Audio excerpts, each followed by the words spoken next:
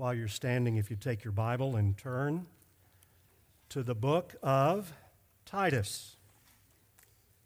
We have completed our study in the book of 1 Timothy and now chronologically move to Paul's encouragements to another young pastor on the Isle of Crete named Titus. We're going to go through the first 4 verses today, so follow along as I read this before we pray and then enter into our study. Paul, a servant of God and apostle of Jesus Christ, for the sake of the faith of God's elect and their knowledge of the truth, which accords with godliness, in hope of eternal life, which God, who never lies, promised before the ages began, and at the proper time manifested in His Word through the preaching with which I have been entrusted by the commandment of God our Savior. To Titus, my true child in a common faith, grace and peace from God the Father and Christ Jesus our Savior. Father, we thank you now for your word that we have been singing to you. We thank you that we have been able to read the Scripture together. Now we gather around your word to hear your word explained and proclaimed. Lord, how we cry out to you for hearing hearts. We pray for our eyes to be open to the truth. I pray that for these few brief moments that we would be able to focus and to concentrate on what you have to say to us, and that we will apply this to our lives. Father, we know that this is not just a book written for people who lived long, long ago. It is for us today. So therefore, I pray that you would help us as we not only read, but heed the words from this book. We thank you and we praise you. We pray this in Jesus' name. Amen.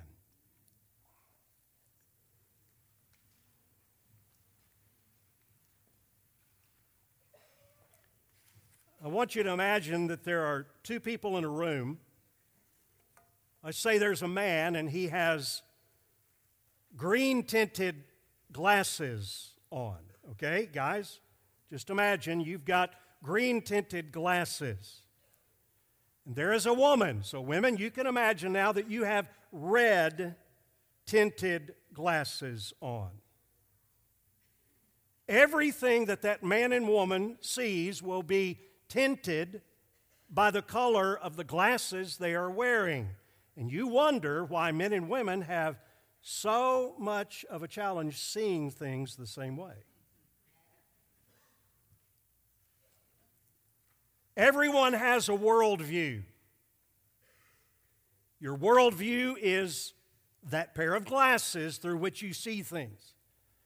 It could also be looked at as a framework or a grid, or for our ABF class today, a funnel or a lens through which you determine how you see life.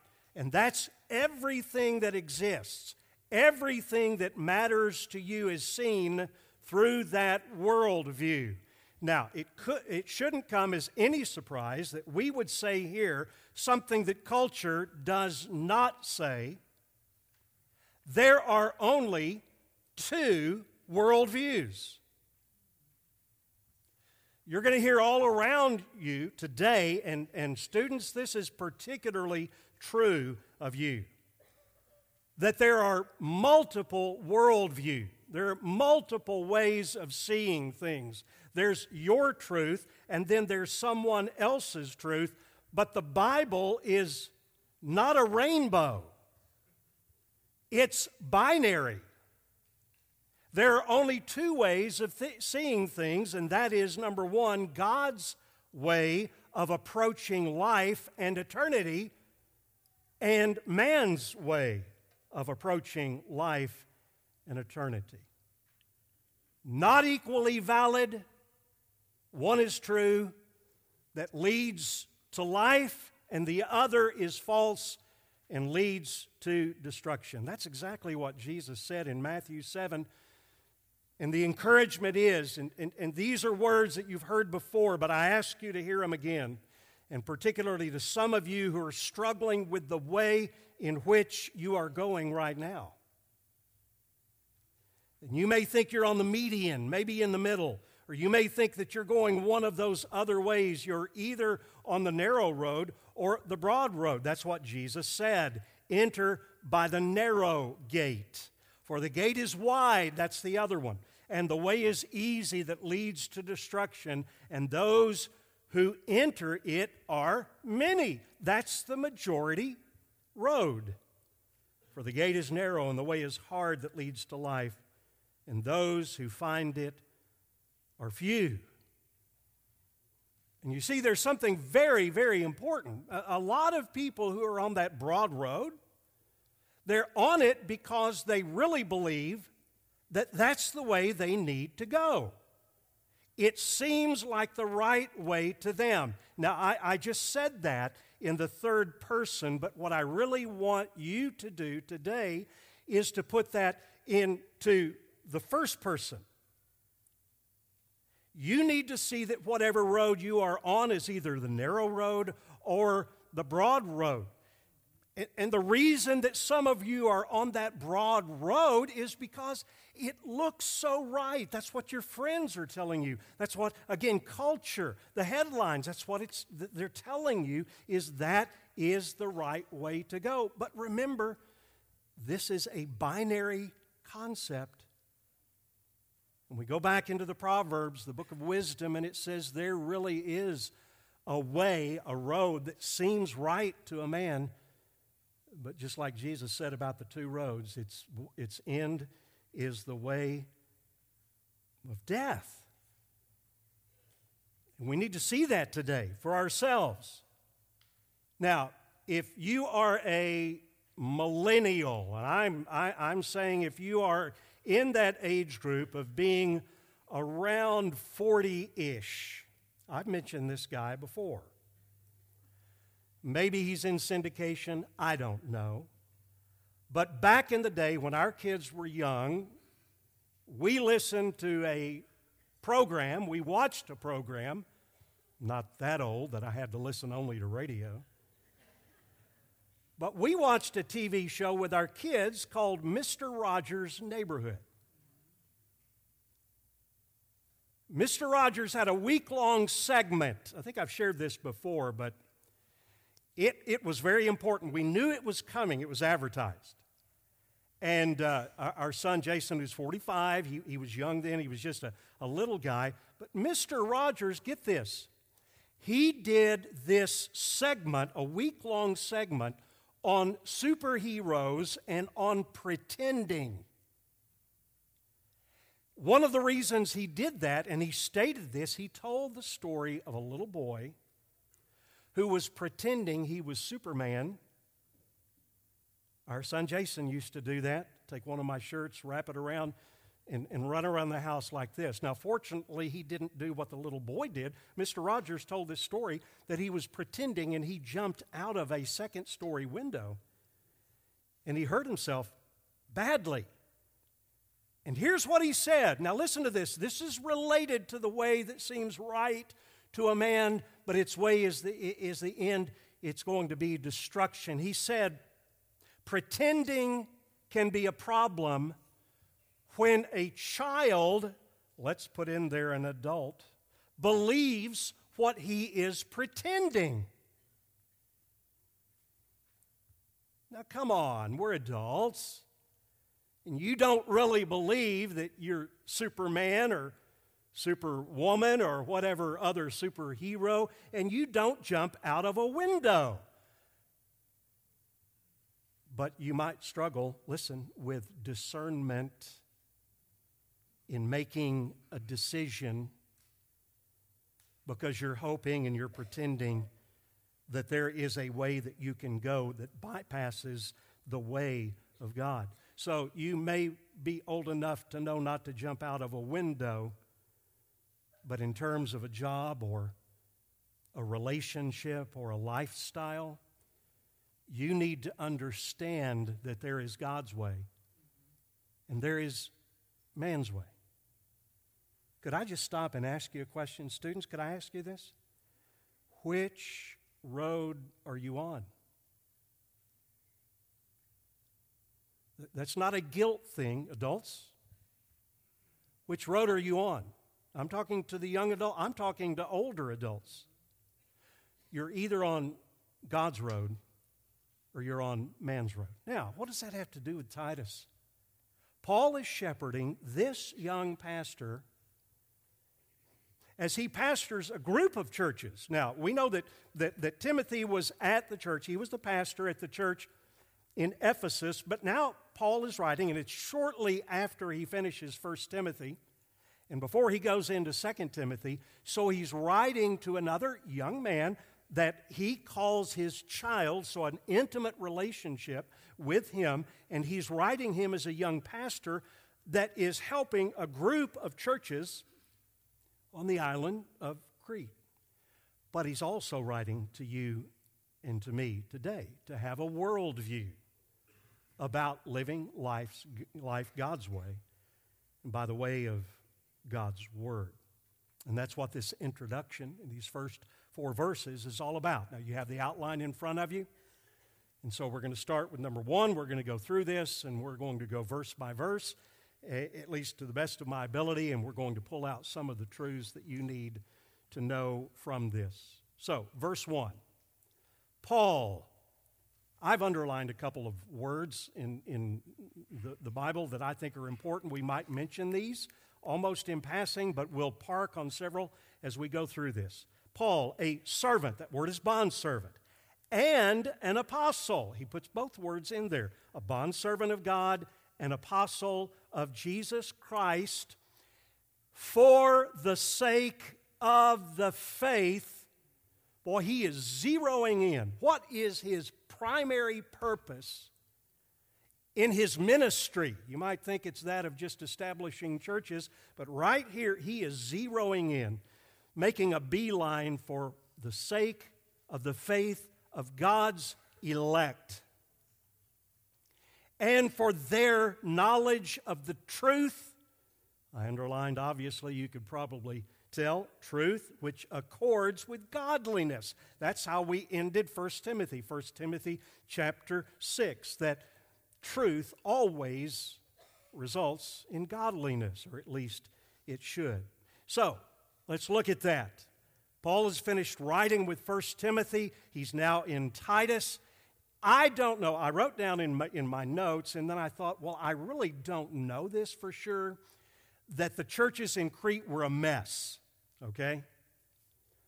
But they were, we know, facing challenging times. They were, like the church at Ephesus, they were facing false teachers and deception.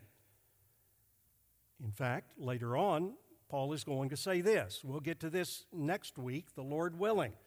This is why I left you in Crete. Here it is, Titus. So that you might put what remained in order. There's stuff that still needs to happen in these churches. You need to get the things in order. And how do you affect that order? What is the best way to make sure it happens? To appoint elders in every town. Now, remember that there was only a church per town, not like we have it today. Multiple churches in one town. But there was one church in each town. So here's how he's going to do it. He says, here's what I want you to do. I want you to set in order the things that remain in the churches. And one of the primary ways you're going to do this is, guess what? Get godly men who will lead in the church. That's what I'm directing you to do.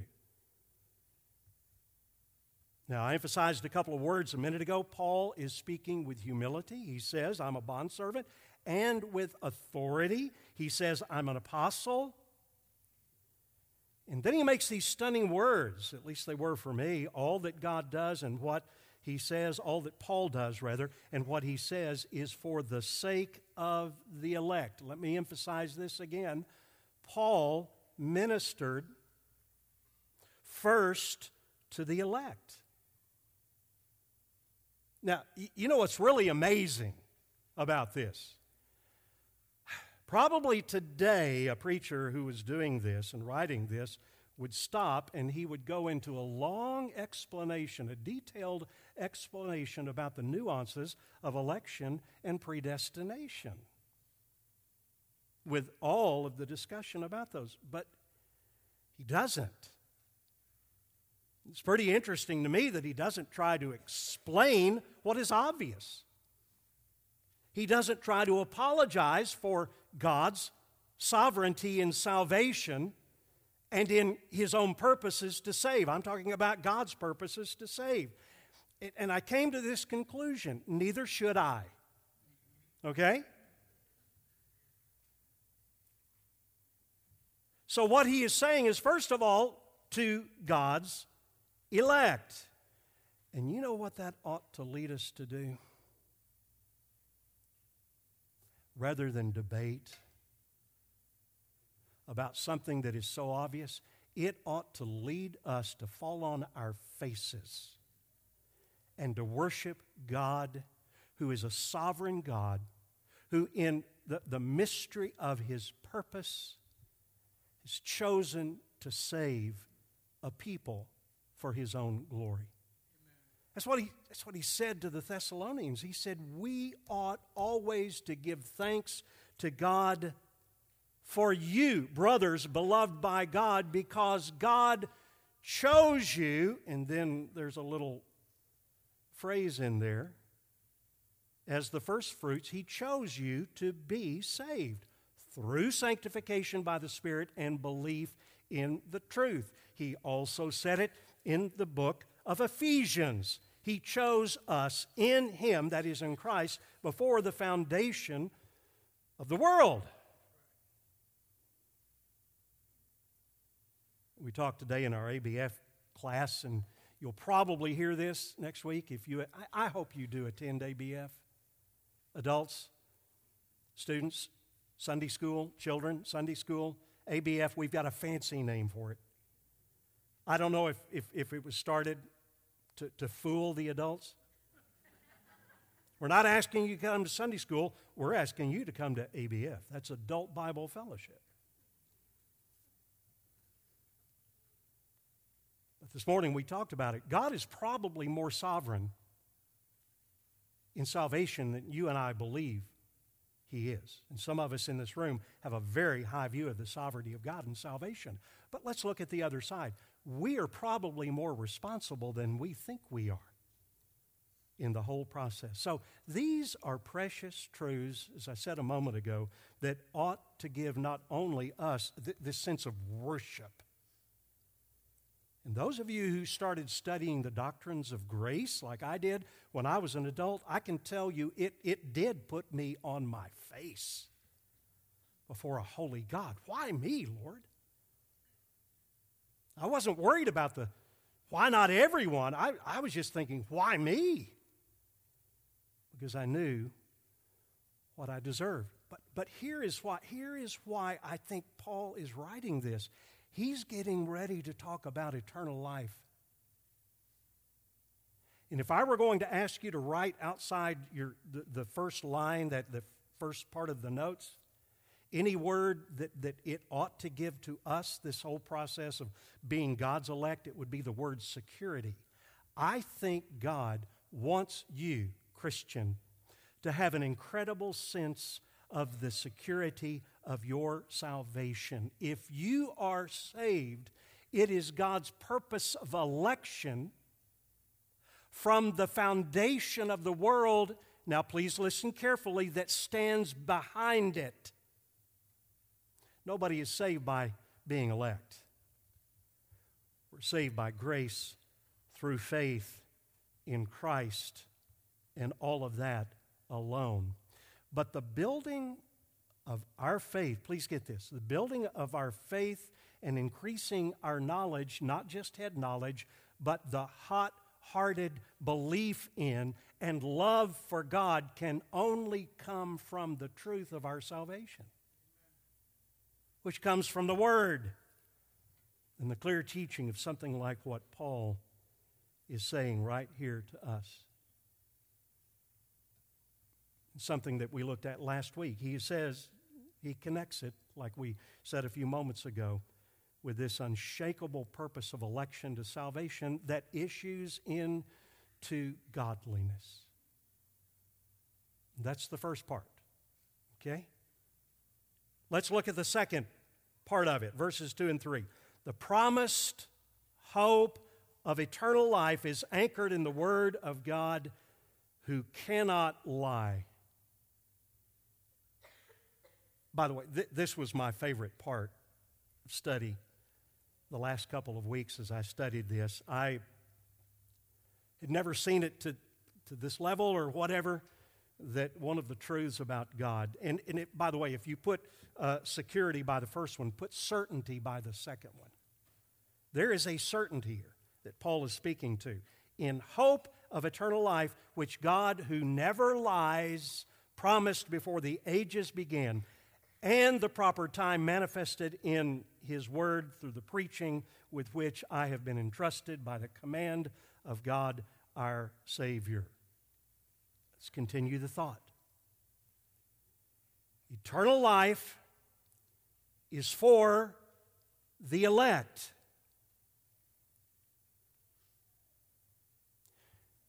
God preserves the elect, and the elect persevere in their growth in godliness. Now, please understand, while those two are connected, we've always got to get the first thing first. Christianity is a religion of done, not a religion of do. We do, but the do is always based on the done, what He in Christ has done for us. And folks, that's certainty.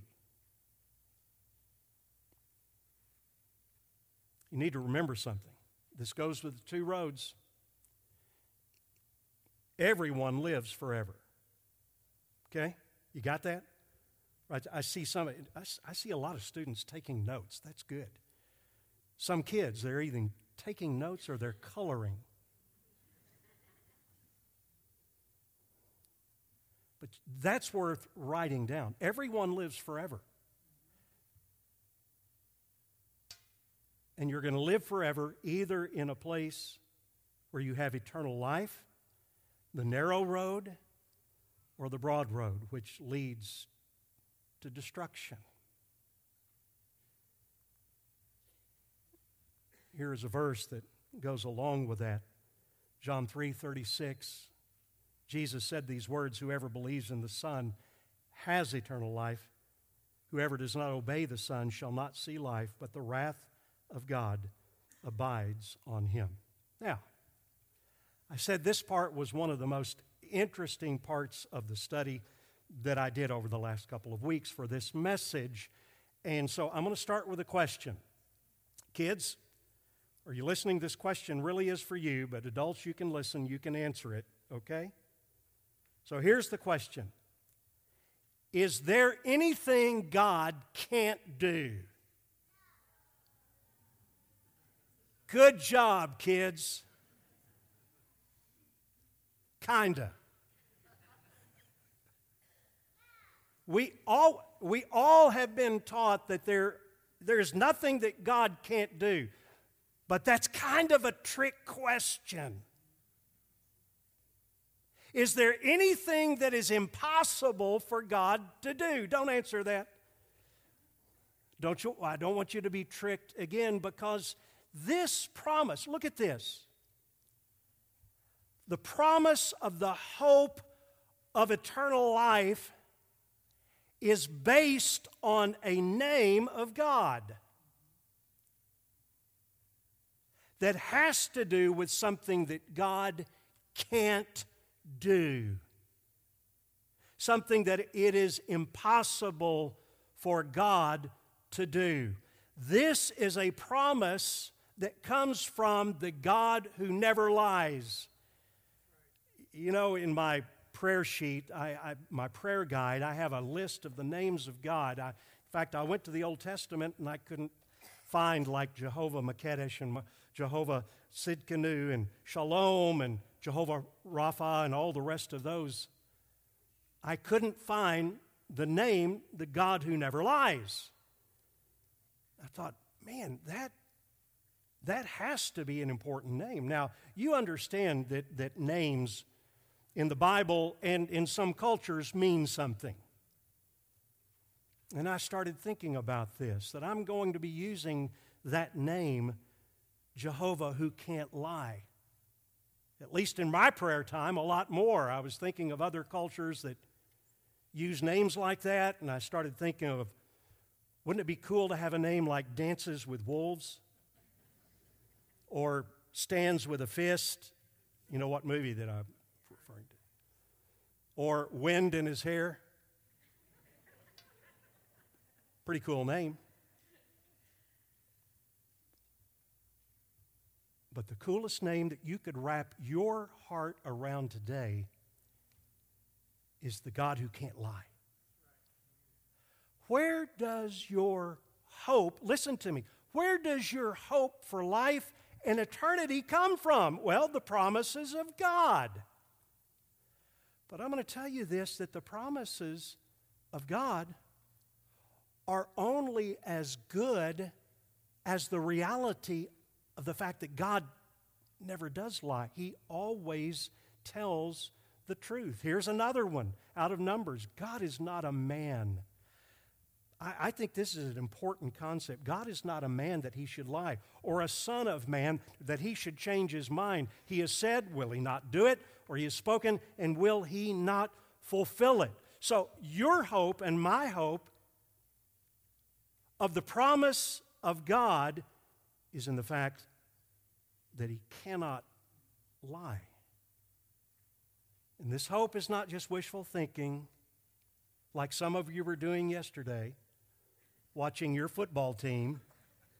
Oh, I hope, whatever, that they can kick the field goal. Of course, some of you confused Oklahoma playing Arkansas.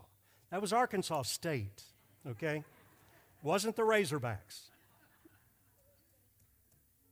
So, not a lot of hoping went on there. But this is not that kind of hope. Boy, I sure hope that check comes. I sure hope we have a good meal today for lunch. All the rest of that, that's not what we're talking about. What we're talking about in terms of this hope is the rock-solid certainty that is anchored in the promises made in the Old Testament and now made manifest through the preaching of God's Word. And I'm going to tell you this. Some of you here today desperately need to know God as the God who never lies. Did you hear what I said? Because some of you have been wavering. You know, there are people that call all the time. They leave messages. Usually, I've got that app on my phone, and it spins the number over, and they'll leave a message sometime. Most of the time they hang up. But, Mr. Brown, we want to tell you that you are delinquent in your payment. You need to call us, or your whatever will be suspended in your account, and we'll come and get you, and all of the rest of that. You don't put your hope in that kind of thing, or in other kinds of scams that promise you money. Listen, some of you are putting your hope in what your friends say and do. Or maybe a TV preacher. Or maybe a family member. Or maybe a leader from another religion. Or maybe, my goodness, I hope not, you're putting your hope in what the government says. And I'm not talking about any political persuasion there. You see, right here he is saying we put our hope in. We desperately need to have a hope of eternal life that comes from the promise of the God who never lies to us. Let all men be liars. All false gods are liars. All gods other than God himself. That leads me to the third thing. Let's go back to this. Now, did you get the words outside of that? Certainty for that one, security for the first one. Now, for this third part and the point here, gospel, grace, and peace are anchored in our common faith in God the Father and Christ Jesus our Savior. I would put the word continuity out beside that, because we share in this faith that through the preaching of the Word has been handed down to us. Listen to this beautiful statement to Titus. Here's the intimate knowledge of Him, my true child in a common faith. We're going to come back to that. Grace and peace from God the Father and Christ Jesus our Savior. Jude 3 says this, Beloved, we're going to look at this common faith that he's talking about, because it's not what you think it might be by the word common. Jude 3 says, Beloved, though I was very eager to write to you about our common salvation, that's equated, I found it necessary to write appealing to you to contend for the faith that was once for all delivered to the saints. So when Paul is talking about a common faith, he doesn't mean an ordinary faith. You got it? He doesn't mean a nondescript or a ho-hum or a nothing special kind of faith. The faith that God gives that leads to salvation is anything but that kind of common. It's extraordinary. The word here for common, some of you will recognize this, is just the Greek word that we use all the time, koinonia. And most of you know what that word means, koinonia. It means a fellowship, a deep fellowship. Now, we talk around here and in Baptist churches, other kind of churches, about having church fellowships, okay? And fellowships are good. That's where you can get together and you kind of get to know each other on the surface and that kind of thing. But this is different. This is talking about a deep, shared fellowship, a sharing of life among the saints, a sharing of a common purpose, even to the point of death.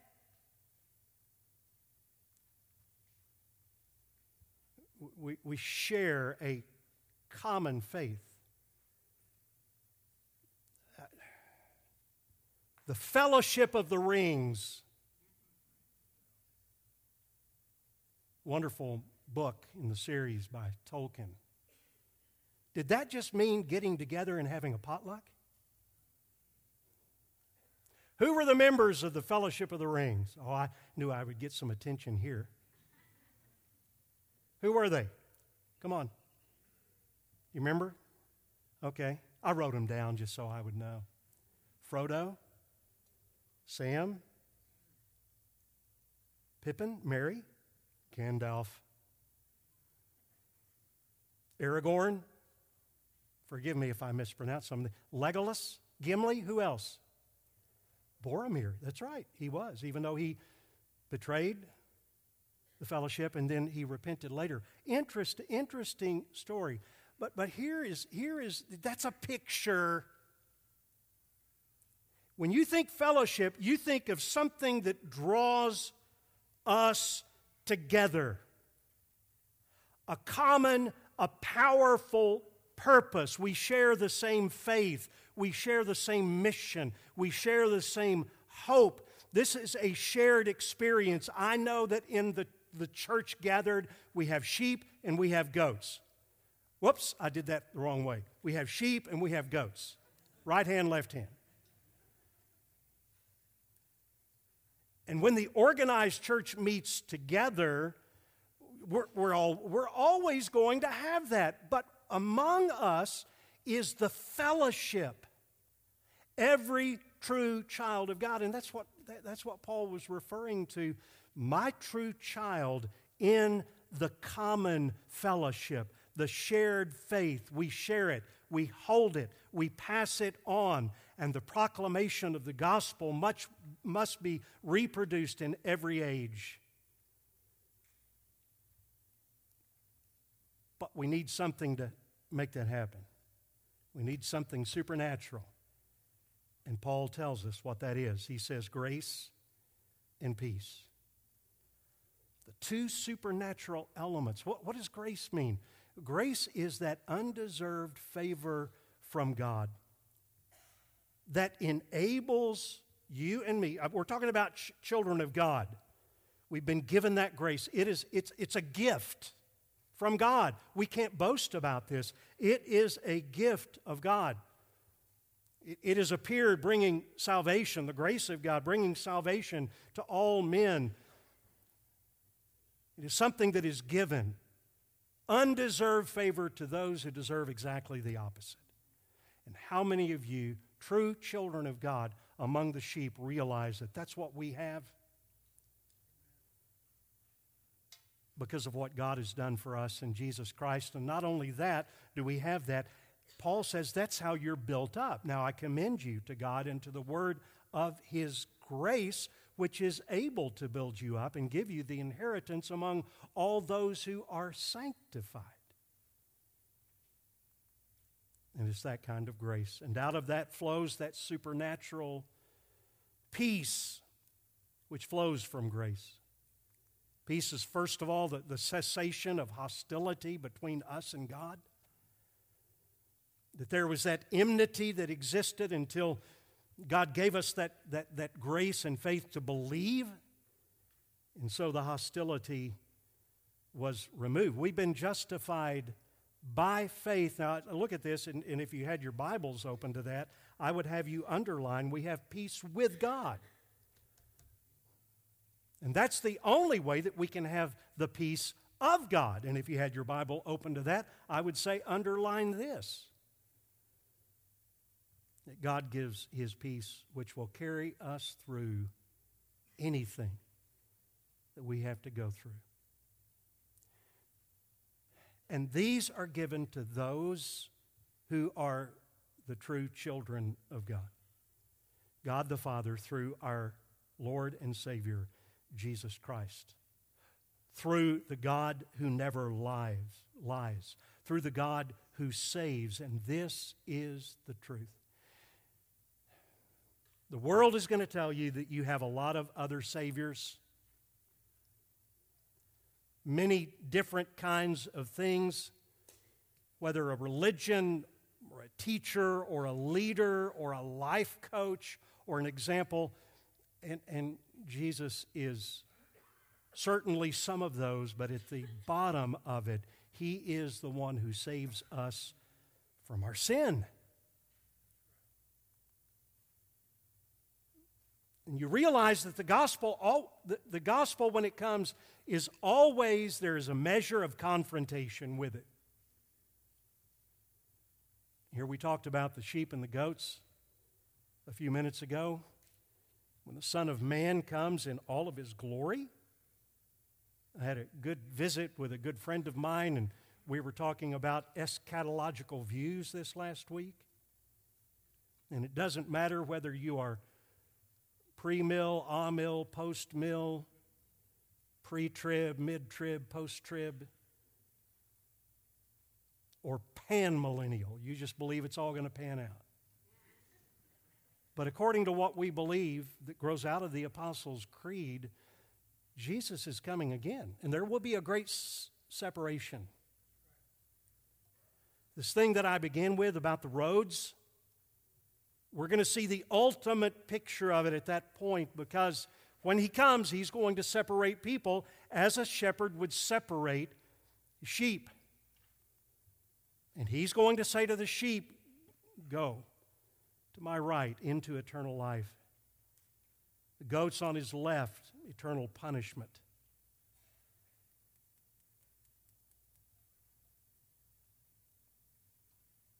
I would hope and pray.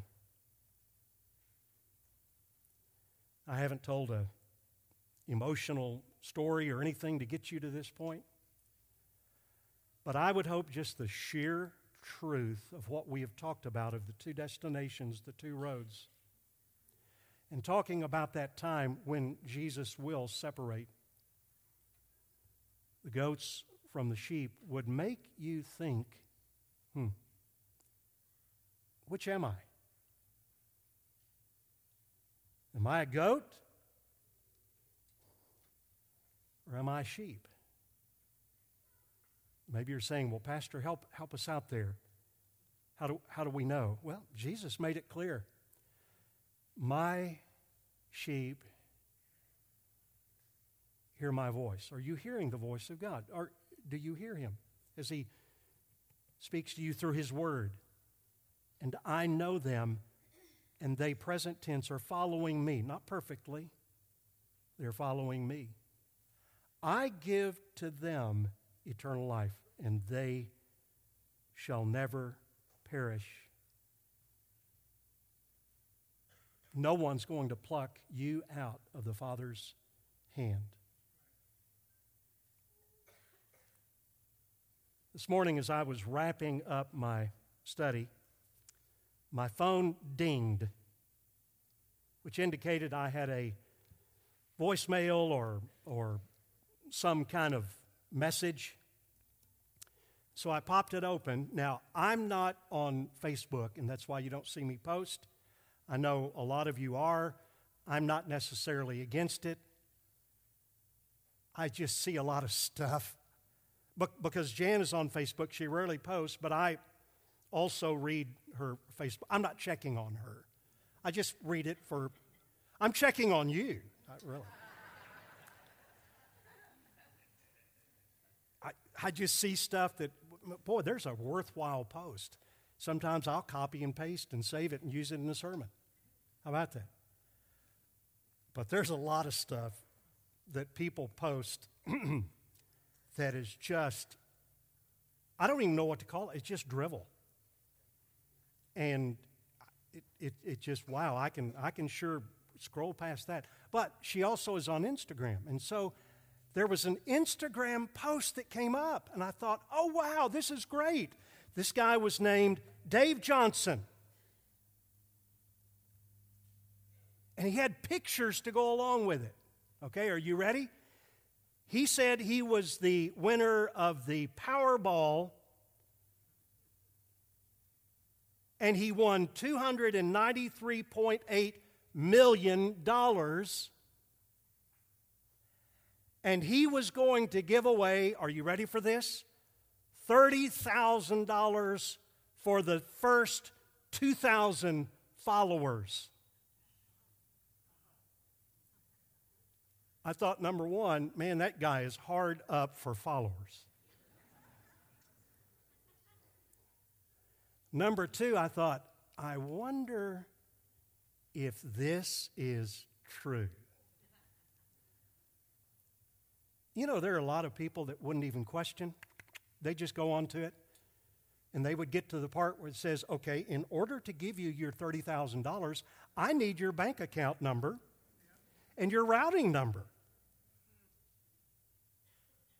Because I looked it up, and that's what a lot of these scammers will do a lot. And you see, there are people, do you know why they do scams like that? Why? Because there are people who are gullible, and they're going to fall for it.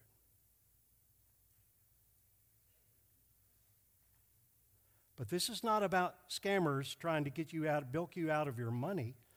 This is about God's way versus man's way. And Satan is a master scammer who has a lot of deceiving teachers who will tell you this is the way, when God, who never lies, has told you this is the way. Walk in it.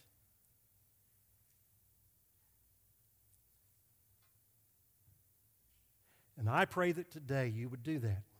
For those of us who know the Lord Jesus, that we would continue to practice discernment by this book and by the Holy Spirit who lives in us. And those of you who may not be savingly joined to Christ today would see that you are confronted about your sin and rebellion. And there's hope because Jesus died on Calvary's cross for sinners like us. By turning away from sin, repenting, and by believing in Jesus and the finished work on the cross, you can become, like Paul said to Titus, my true child in that shared faith that I will give to you. And I pray that you will do that today, that you will walk in God's way and not man's way. Father, I thank you for your word, and thank you that we have an opportunity to discuss it. Thank you for, even through weak and trembling lips, you get out the word. It's been amazing for the last 2,000 years, and even before that, how you've done that with preachers of the gospel. And Lord, I pray that today something from your word might have made its way by the power of your Holy Spirit into the hearts not only of your people, your elect, to encourage them that you're the God who can't lie. And then, Lord, to those who don't know you, that today would be the day of salvation when they do come to know you. Thank you, Lord, for helping us to understand these things. Thank you, Lord, now that we can internalize those. And I pray that you would help us to respond rightly. And I pray this in Jesus' name.